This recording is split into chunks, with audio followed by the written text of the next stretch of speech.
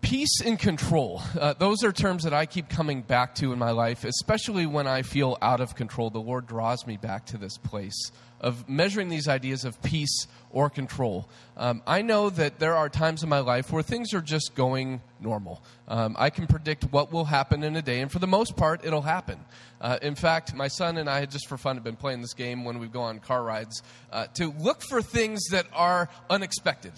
It's something that Pastor Chris Nixon talked about a few weeks ago. Look for the unexpected, because it's so easy to just dial into what is normal, and normal gets boring sometimes. Like, Lord, do something that's unexpected. Do something we didn't realize. And so we've been driving around waiting for unexpected things to happen and then to point them out when they do, to pay attention. Here's the funny thing. We ask for disruption. We ask for spice. We ask for, like, Lord, do something different so my week isn't so routine. And then there's seasons in community where things become very unroutine, like the season that we find ourselves in, not only as a city, as a nation, as a world right now, that things are very unpredictable.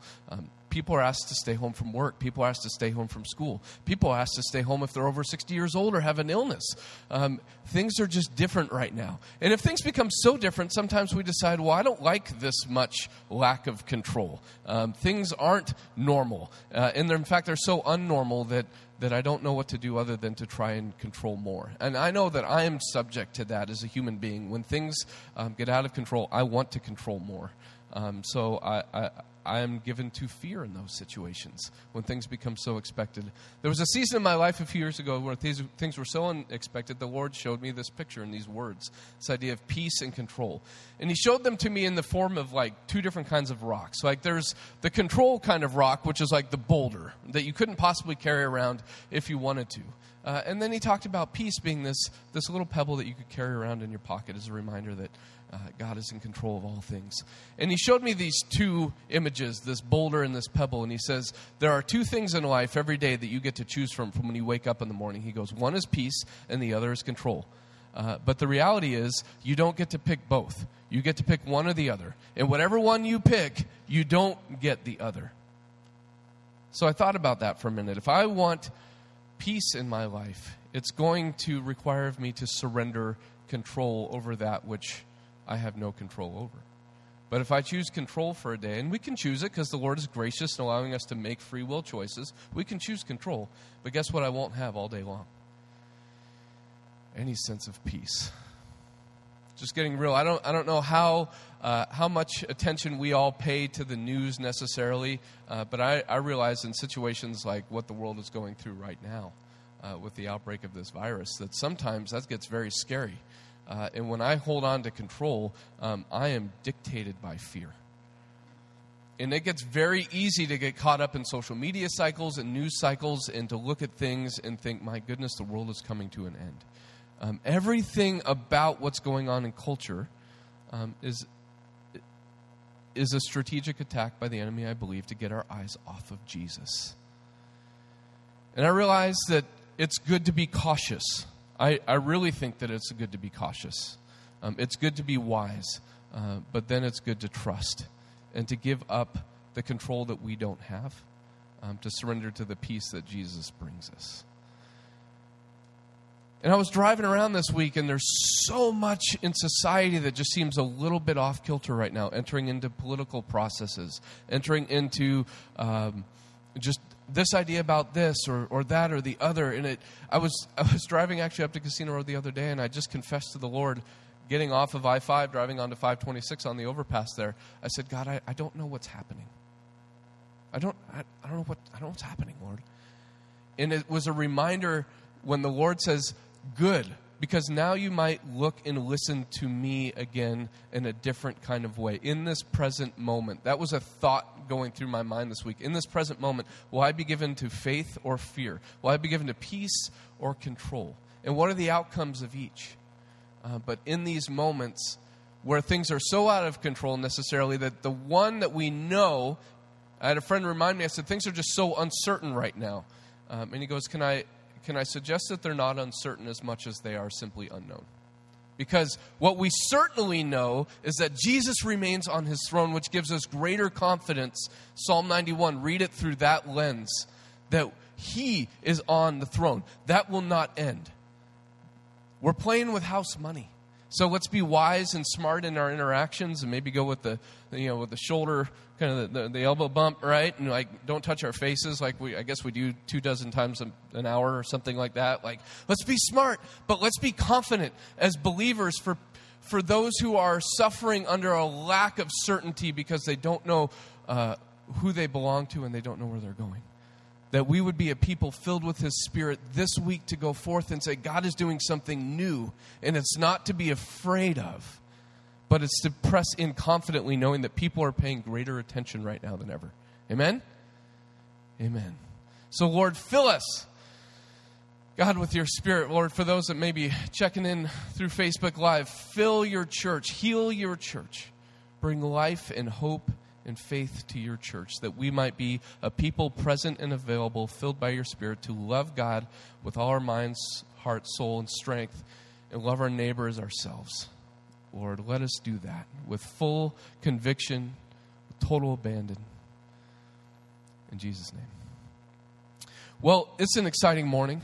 We're going to be doing, there's one series that we're going to be doing this year that's a little episodic, which means we'll just be doing one series, and a little bit will happen now, a little happen in May, a little happen in September, and maybe some in November. But all of our guest presenters this year, I've asked 5 different individuals to come and speak to our congregation this year at different points. And they're all local missionaries. They're all people that are doing missional work, not on other continents, but right here in the Puget Sound region. People that we did a series last year called God in the City. And what does it look like to find the presence of God in urban contexts? This is going to be an episodic series that will play out over the course of the year. We'll keep coming back to it. But the concept behind this is that the church is also in the city. And the church is in the city not just in the presence of buildings. There's church buildings all over the place. But the church is in the city through the presence of people filled by the Holy Spirit. And so what I've asked that our guest presenters come and talk about the places and spaces in which they have seen God moving and working and living and breathing in the city because of their presence. Matthew 5:16 talks all about doing good works so that people would look towards the Father and say, He is good. He is good. That our good works wouldn't be to just glorify ourselves, but that people would stop and point at God and say, God must be real because of Minta. Because Minta is here, God is real, because we see the tangible love and presence of Jesus through this person. Why would, and just their ability to follow in faith and walk forward, lacking fear, or not giving into fear, to say, I want to make a difference in my city. Minta Bousset is a friend of ours. She is the director of Casino Road City Life, which meets in this space again on Tuesday and Thursday evenings. Sometimes they meet on ski slopes at Stevens Pass on Wednesday afternoon. Sometimes they meet at Black Diamond for retreats. Sometimes they meet in homes. Sometimes they meet in schools. But Minta has been a part of reaching out to this community specifically for the last 14 years. As the director of City Life with Youth for Christ, she is commissioned to share in the love of Jesus with kids in this community and help them see their identity as people made in God's image. And it's just been a privilege getting to know Minta really over the course of the last year. And then to see her work, not only just in this space, but also in school settings, to see her work, her bedside manner in hospital rooms with kids that are going through really, really difficult things. To watch her fight for the rights of kids with Child Protective Services and other organizations with love and grace, but also a lot of truth and conviction. And so I've asked Minta to come and just spend a little time sharing with us this morning about her role in the city. So Minta, would you come? And let's please welcome Minta. Thanks, Chris. It's good to be here. Thank you for having me. And before I jump in, I just want to say, kind of allude to what Chris was talking about today. Like, this has just been such a strange week. Strange couple of weeks. And it has been so good this morning to experience worship, because I keep coming back to that as my inbox fills up with emails about what do we do and how do we wash our hands and who goes to work and who doesn't go to work. What programs do we run? What programs do we not have? And even ignorant statements that I hear from people about not drinking Corona beer or going to Asian restaurants. Like it's maddening right now where we're at. And I keep coming back to this place of, like, yes, we don't always know what to do. We know to wash our hands. We know to stay home if we're not feeling well. But what we can do is reach out to our Heavenly Father. And so putting myself in a place of worship this last week has been really key to my sanity and my personal health. Just because that's important. We have to stay connected to our Father and keep our eyes on the big picture of life and the purpose and meaning of life. This is not the first health scare we've ever had in the history of the world. It is one, and it is legitimate, but we have a God who has been across the span of time from the beginning till the end, and he will out-exist our beings. And we need to trust him. He knows what's going on. And part of how we show our trust in him is through worship. So this morning, thanks for letting me be here. As Chris said, I am the City Life Director of Casino Road. But I also get the privilege of supervising staff who run City Life in Monroe and Bellevue and South Seattle. And I sit on the City Life national team because it is a national ministry with Youth for Christ. So I hear from people who do similar work to me all across the country, from Columbus to Miami to New York City. I get to hear all of the stories, and it's such an honor and a privilege to be able to do this work and to be called to it. And it's just an honor for me to be here this morning and share some stories. So this morning, I'm going to share with you some of my story and how I got to this job and this place in my life. And then we're going to look at some scripture that has been particularly meaningful to me in the work I do. And then I'm going to share some stories of kids and families that I worked with over the last few years. So just kind of wanted to give you the outline of where we're going. But I was actually born here in Everett many years ago. I won't say my age, but I was born here, and I have a lot of ties to this city. My grandparents lived here all growing up. My family, my grandfather started a small business, a lumber mill here in the 50s. And so much of my life has been tied to Everett, long before I even started working here. Growing up, I had a really great childhood. My parents are amazing.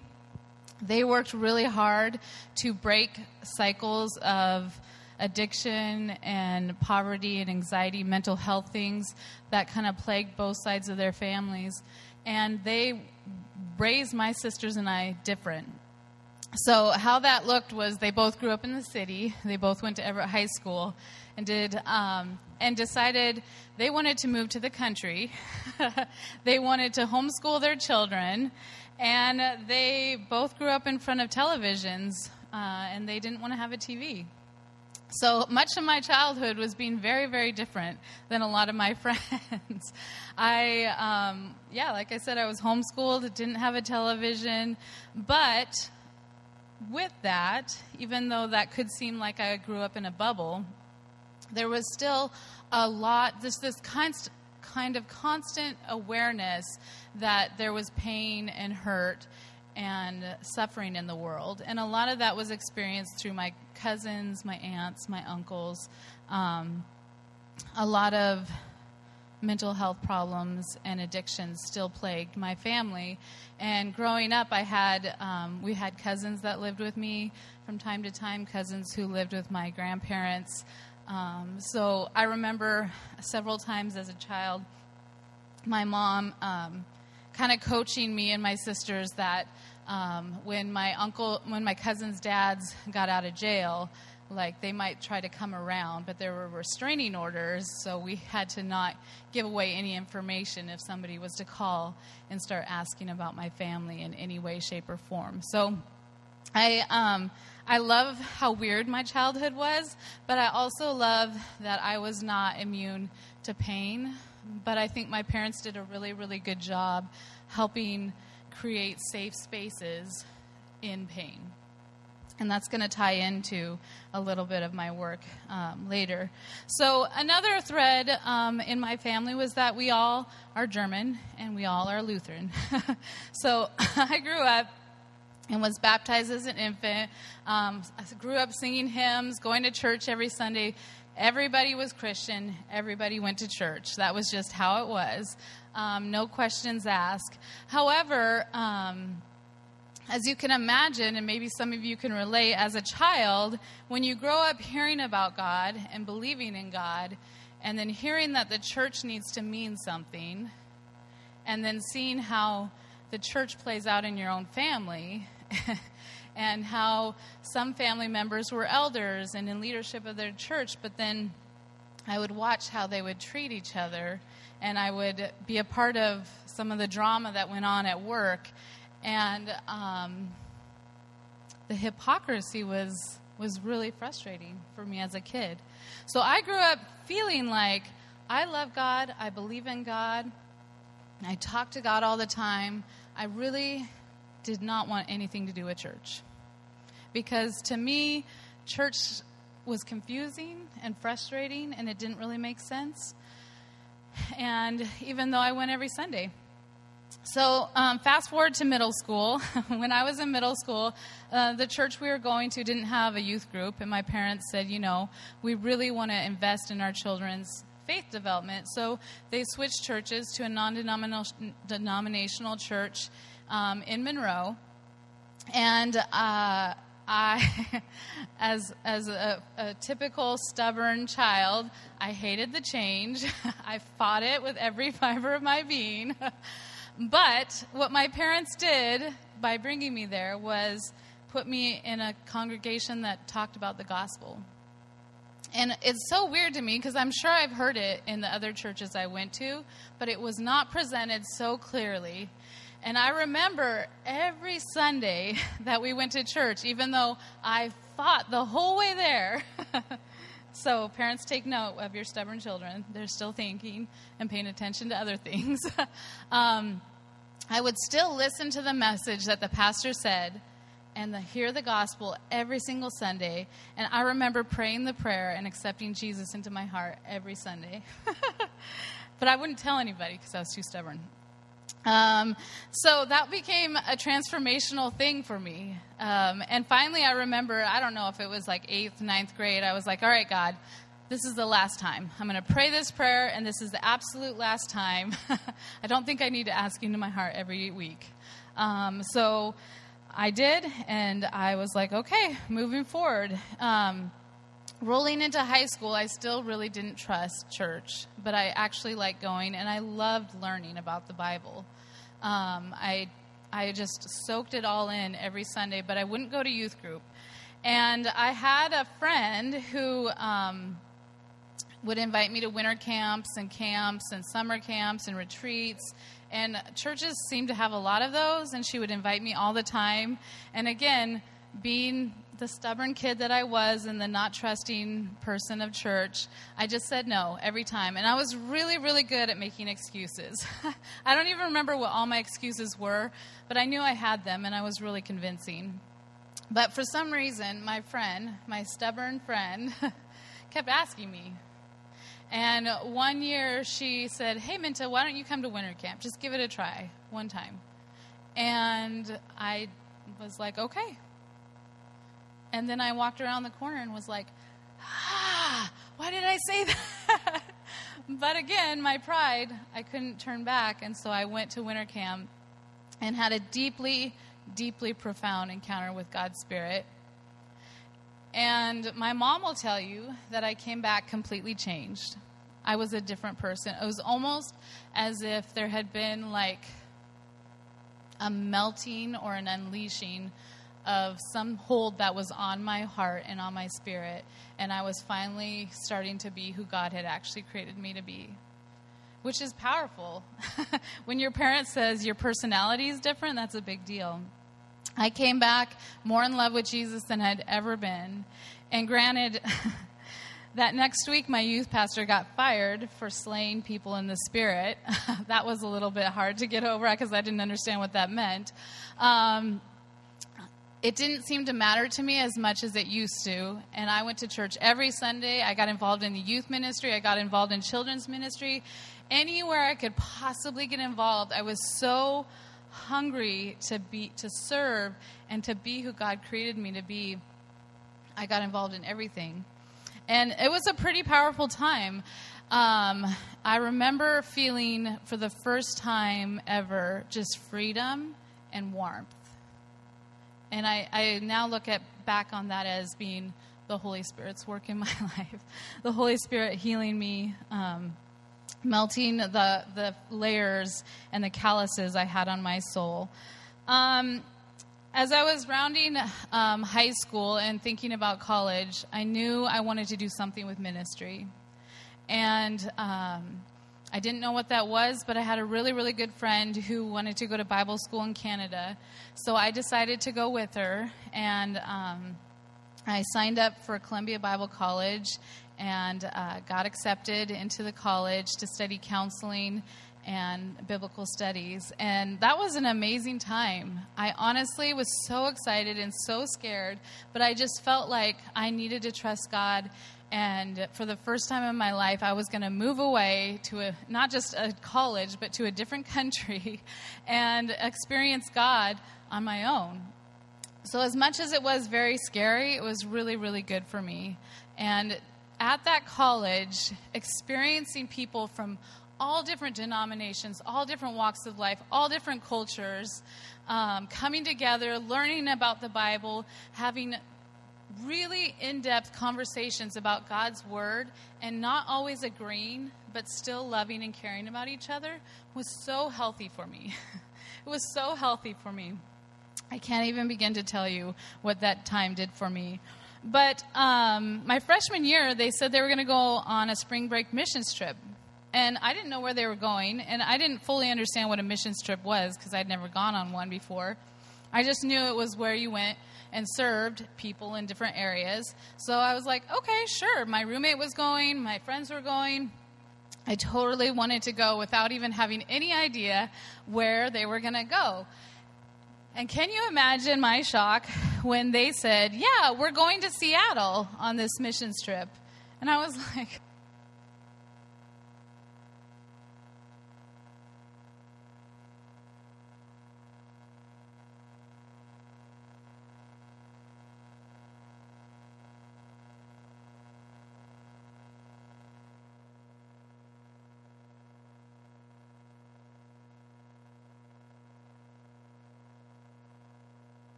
hello? Yes. Yeah, so we ended up going on a missions trip to Seattle. And I was like, come on. I've been to Seattle. I know what goes on there. I grew up in the area. What are you going to show me? But what God did on that trip was He used that experience for me to walk the same streets I've always walked and grew up walking and look at them through different eyes. To see the city that I claim, because anytime you travel anywhere in the world, you tell people you're from Seattle, right? Because who knows wherever it is. Some people do, not everybody. But so Seattle is my major city. And so for me to serve in homeless shelters and to learn from the people who serve the homeless every single week, every single day, to hear from them their heart for the people and how God sees the people on the streets and how God sees the city was so incredibly impactful. And I remember thinking, wow, that's amazing. I had no idea the layers that were in my city and no idea the work that was going on in this city, because I'd often heard, as many of us have, that Seattle's just an unchurched city and that nobody loves God there. That's just simply not true. God is very much at work in Seattle. It just may look different than other areas.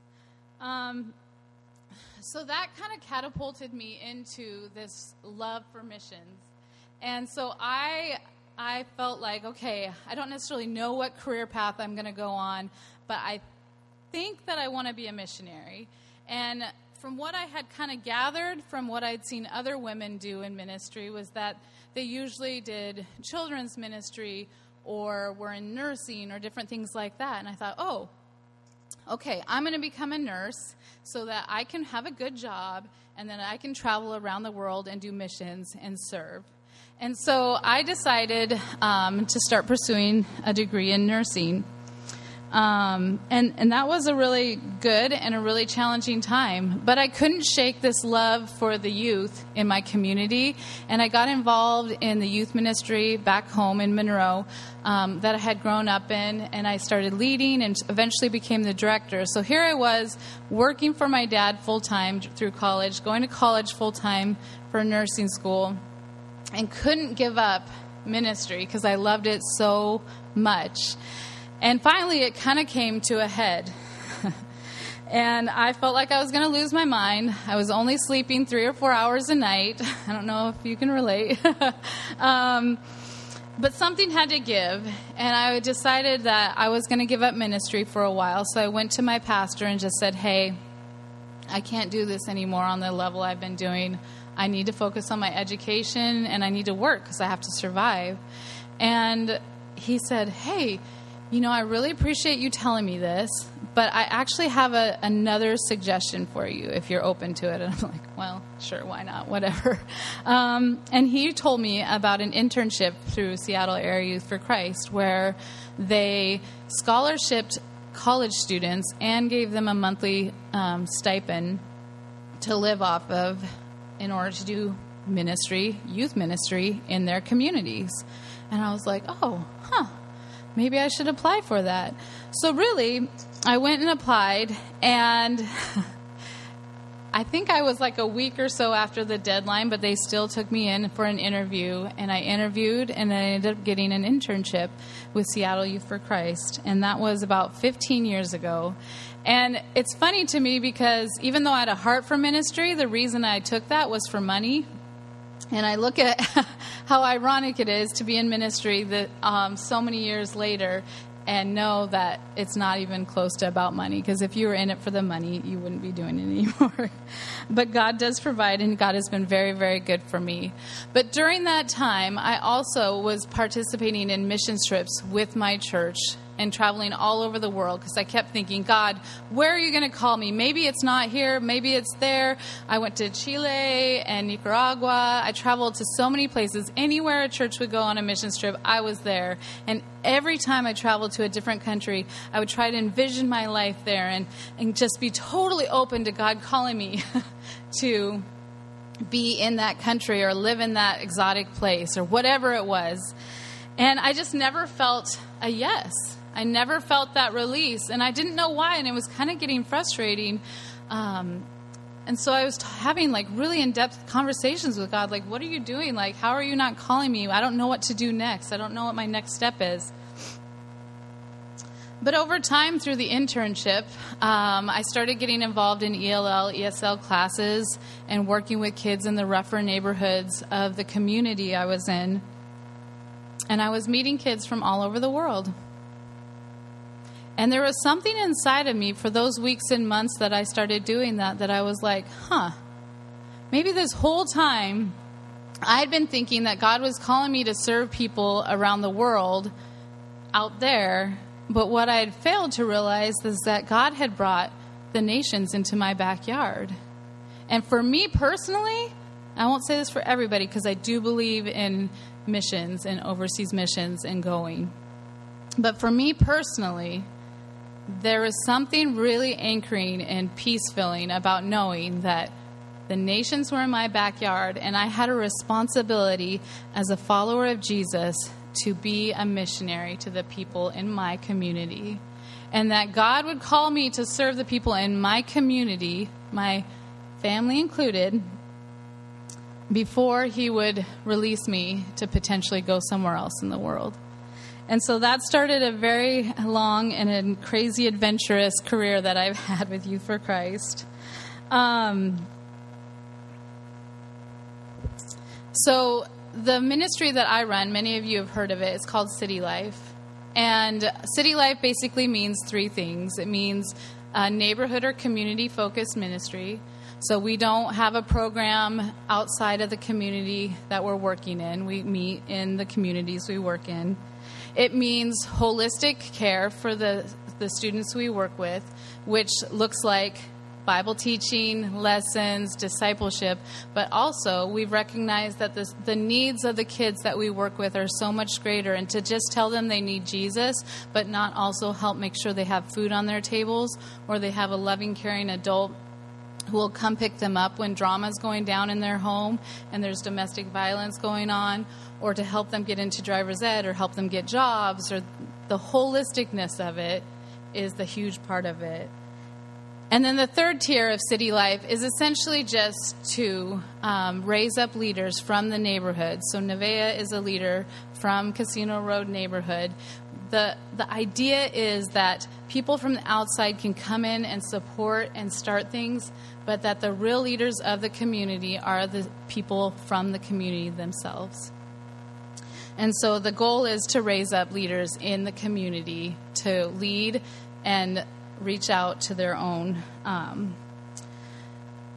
One thing I didn't quite mention, which I think you maybe have picked up on, is the work that we do with City Life is very challenging at times, and I'll tell some stories that'll kind of help you see this. I did mention that I am very stubborn, and that got me in a lot of trouble and was quite a challenge for my poor mother to deal with growing up. She is very sweet and very loving, and I was very challenging. When the Holy Spirit got a hold of my life, another thing I realized was that my stubbornness was actually put in me on purpose by God. But I've been using it to fight my mom and to fight church and fight all these other things. But really what God intended it for was to have stubborn, relentless love for people who are broken and hurting and who are struggling. In particular, teenagers who are really fun to work with.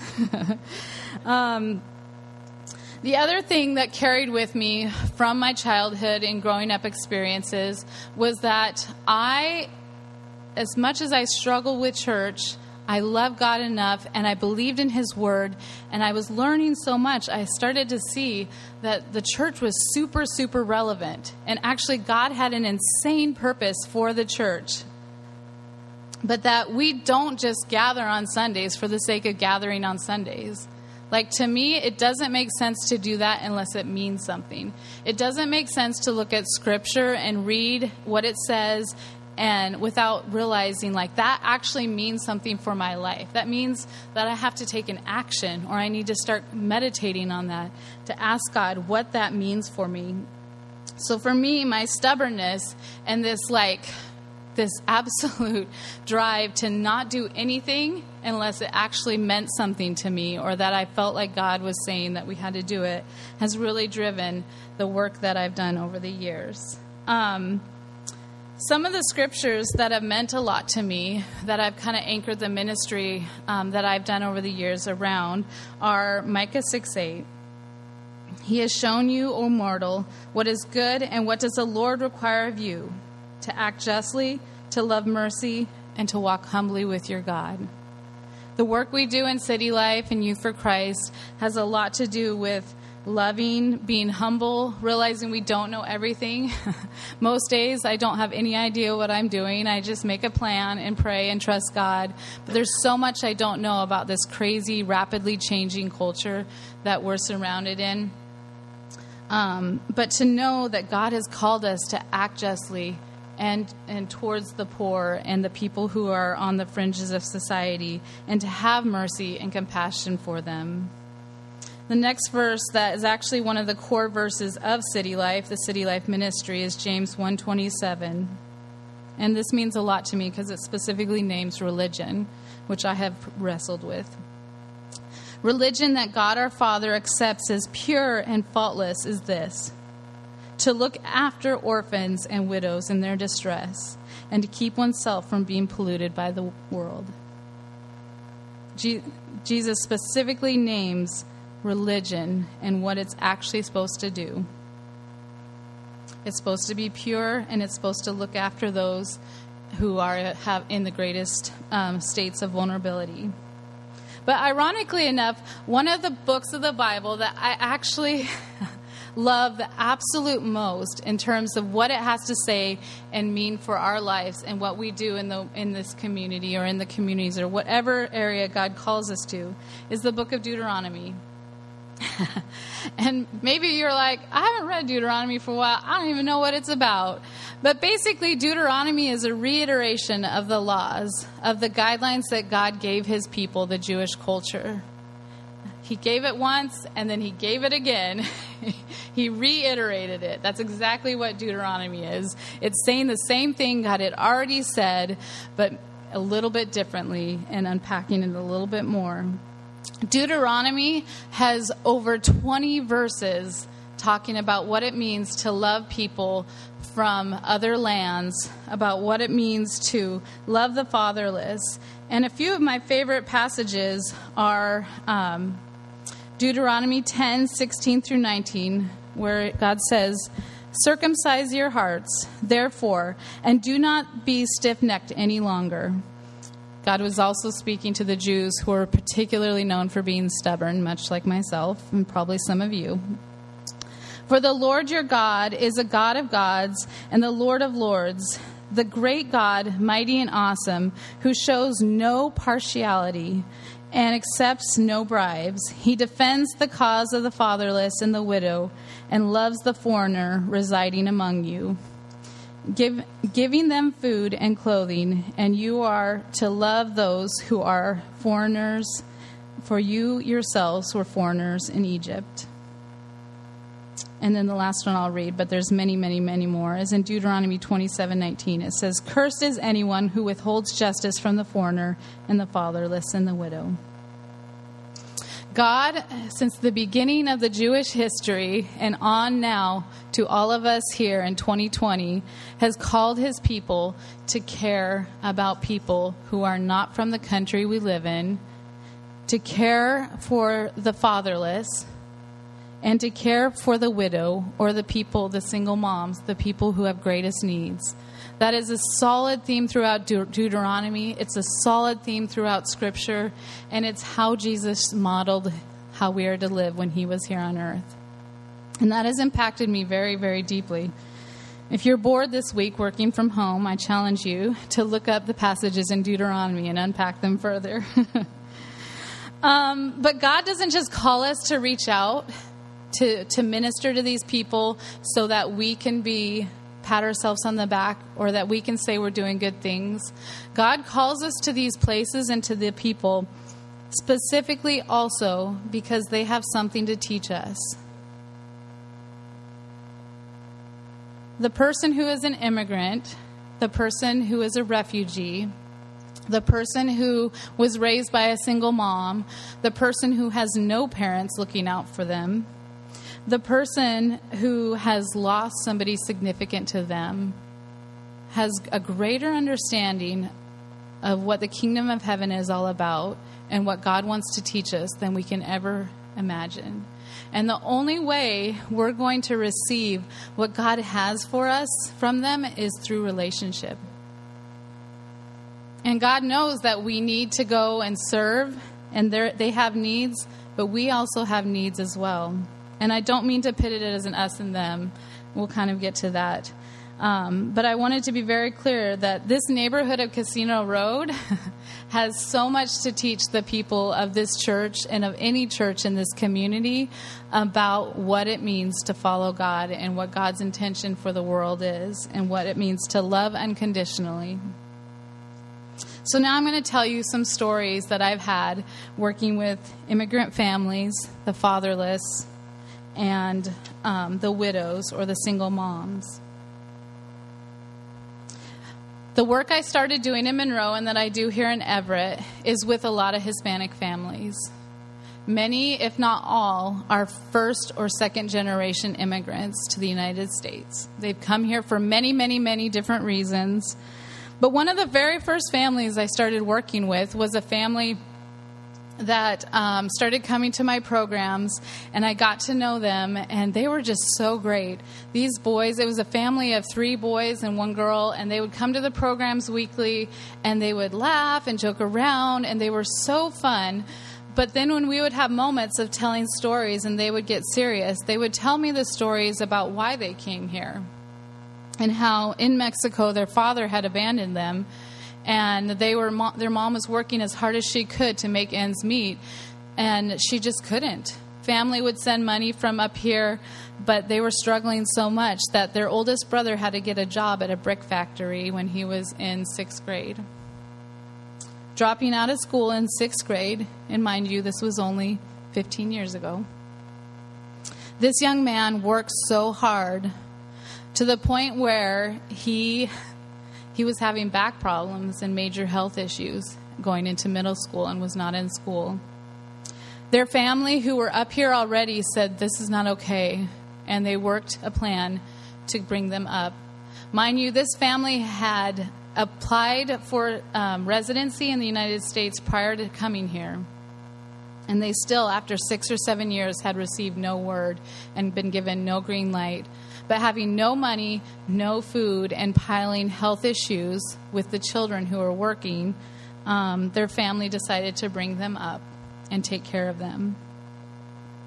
This family taught me so much in my early years of working in city life about what it means and to navigate political lines, what it means to understand somebody's story.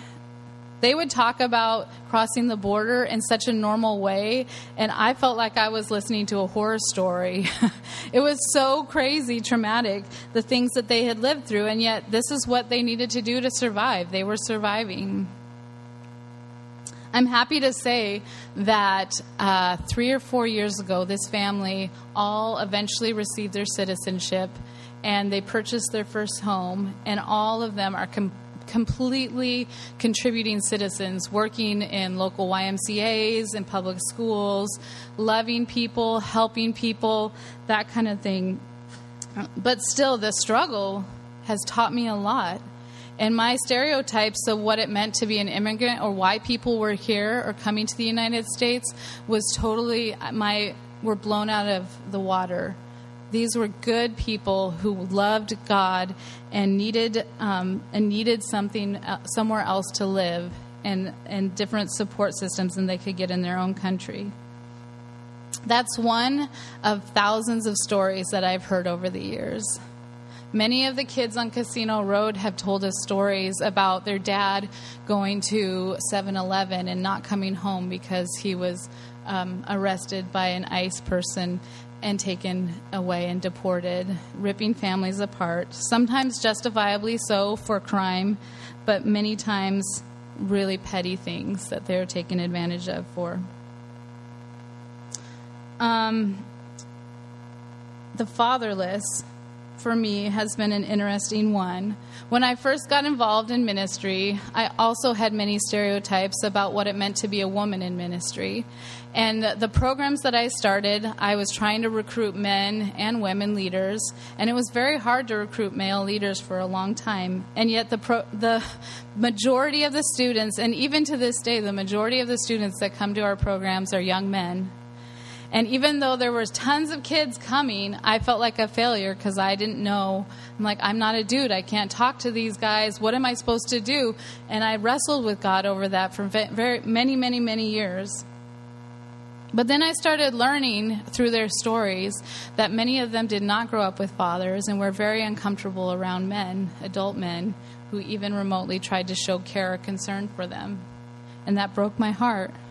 And through that journey, I learned that God, part of the other reason that God had called me to this work was that I, as a female, could be an initiator of the relationship with these students and help earn their trust and then pass them off and help them bridge the gap between other important males that they needed to have relationship with in their communities, but that they didn't initially trust. I cannot tell you the number of young men I've sat with who I'm trying to set up with mentors or trying to get connected to other jobs or different things, and their biggest fear is talking to this man or the man that I'm asking to connect them to, because they don't know how to have a healthy relationship with men. It's a very significant thing, and it's a huge problem in our society that dads aren't always present. And yet, there is a huge need. And I'm really grateful to South Everett Foursquare for having so many male leaders who have started coming to our City Life programs. It has blown my mind over the last year since I've come back to Casino Road to see the countless men who come week after week, and women, to serve and to love and to build relationship with the students that we work with. And they are not easy to build relationships with. Sometimes they start off all excited, but then you go to text them and they won't respond for days or weeks at a time. That's so normal, guys. That's what I deal with all the time. But God calls us to this relentless love and pursuit, and to trust Him that if He's called us to this, if He's put that kid on our heart, that we are not to give up, that we are to continually pursue them with love and grace, and to be a consistent person in their life. And over time, I've seen how many of those relationships have come to deep fruition. One such young lady who grew up without her father, I walked with for many, many years, from 5th grade on into now she's almost 21. She'll be 21 next week. I watched her struggle. I watched her brother struggle. But we still had programs. They came to camps. They accepted Jesus and started their faith journey. It made me so proud to see her choose a man to marry who loved God and has been so faithful for her. And it has been such a blessing to me to have other male leaders come alongside her and her then fiance, now husband, who are now mentoring and discipling. One of these men, I go to church with in Monroe, and he told me the other day that the husband had reached out to him and said that he and his family wanted to get baptized and wondered if he would do it for them. So men, you are very significant. The fatherless are not truly fatherless because they have their heavenly Father, but we have a role to play in pursuing them and showing them God's love and as a father figure. God cares for these students very, very much. And lastly, I want to talk about the widow or the single mom. Again, growing up in a healthy home for the most part, I had an image in my mind of why people were single moms or what happened in these scenarios. I had a lot of judgments and felt like every kid deserved two parents, so why couldn't they have that? But through the work that I've done, I've met so many powerful moms who love their kids so deeply. And even though they can't always be there, like physically present because they have to work, I've seen them show great love and sacrifice to get their kids a better education, to get them in programs that will help them in school, help them in their faith. I've seen moms go to bat for their children in so many unbelievable ways, and it's been an inspiration to me. I've learned to go from judgment of single moms to awe. These women are resilient and probably would not have chosen their circumstances if they could have changed it, but that's what they have, and they're doing the best they can, and they are my heroes. With that attitude, I've seen how the church, and part of my role in working with City Life, is to not judge them, not condemn them, but to come alongside them. The conversations I have with moms is that we are a program and a community that wants to help support you in being a good parent. We understand that you're doing the best you can, and we want to be able to have programs for your children and safe spaces for your children to be in the evenings or after school when you can't always be there, or you're there but you're exhausted. We want to be that safe person that we can help take your kid to the doctor or to an eye appointment or to whatever it is. We want to be advocates and co-parents with you. We want to support you so that you are successful and that your family is successful. That paradigm shift has been very significant for me over the years because there are many, many, many single moms who are struggling very much. And they do feel judgment sometimes. I think they do feel very, very alone. And to know that there are people that they can call who will drop anything at any time to come help them, is powerful.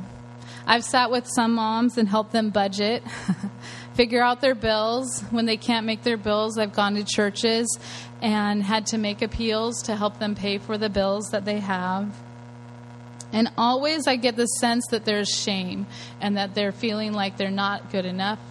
And that is where we come in to say, no, we're all here to support you as a community. We're all here to be family for you.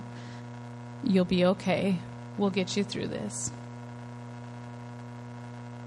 In closing, I just kind of want to talk about heaven. Because this earth is not forever. And yet God calls us while we are on this earth to love the people that I've just mentioned, not just because we have a role in their lives, but because they have a very significant role in our lives. The Lord's Prayer, which I grew up memorizing, I knew it by heart, because that's what you do in church. I would say the words, but didn't really always understand the meaning behind it. But the part in the Lord's Prayer where it says, "Your kingdom come, your will be done, on earth as it is in heaven," has stuck with me over the years. What does it mean for God's kingdom to be in here on earth? What does that mean when we look around and see so much suffering and so many families torn apart and so many struggles? What does that mean to actually have God's kingdom to be here and for us to be able to experience heaven on earth? And in my opinion, as we look at Revelation, where the vision that John had of heaven was that every nation, every tribe, every people, every language would be worshiping God together, is that if we want to experience heaven here on earth, our heart as a church is to reach out to every people, every tribe, every tongue, every walk of life, every relationship status, every age, every gender, that all of us together make up the church. And only when we can do what God has called us to do and reach out to who God has called us to, can we actually experience heaven on earth. And I will say, the stories, I think about the stories that I encounter every single day. And over the years, I think, man, like, why haven't I thrown in the towel? There's been some truly heartbreaking, impossible scenarios that I've encountered. Things and systems that are so broken in families and lives that are so traumatized, it feels hopeless. And yet somehow, I get up every single day and feel so filled with hope and joy. And I get a sense of heaven every single day when I come here to City Life Club and the kids come bumbling in and making noise and running around and going crazy and loud and obnoxious and an occasional cuss word here and there. There is a sense of peace and rightness about that to me, and I feel a sense of being present in heaven when I encounter that. And I know a part of that has to do with the fact that I am with people who are not like me, but we are joining together and worshiping God together and pursuing that same goal. So my challenge to you guys is, have you experienced heaven on earth in any way, shape, or form? And if you have, how have you? And if you haven't, what areas do you need to change so that you are ministering to the fatherless, the widow, the immigrant? Do you know these people? Are you friends with them? Do you know their stories? Because God has something to teach you in and through them and through the relationship you'll have with them. Let me close in prayer. Father, thank you for this time. Thank you for this congregation. Thank you for this faith family. I thank you that they meet here in this community on purpose to be close to the neighborhood, and that the neighborhood knows them as loving and caring adults and a church that cares deeply about them. Lord, for each of us, I just pray that you would show us what it means to follow you and what it means to care about the fatherless, the widow, and the immigrant. This neighborhood is full of these people who have so much to teach us about who you are. Lord, help us to have the courage to step out of our comfort zone and build relationships with people who are not like us, who you want to use to help us experience your love, your grace, your heaven on earth, and to teach us what it means to be more like you. Amen. Thank you. We give a hand for Minta. You've been listening to a podcast from South Everett Foursquare Church. For more information about us, please visit us online at www.southeverett.org.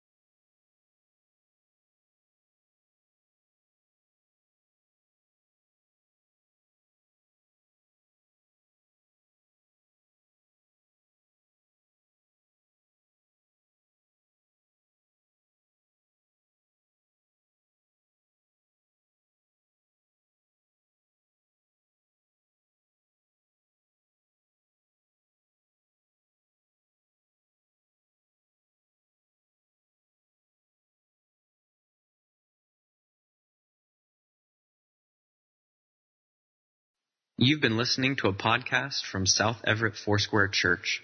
For more information about us, please visit us online at www.southeverett.org.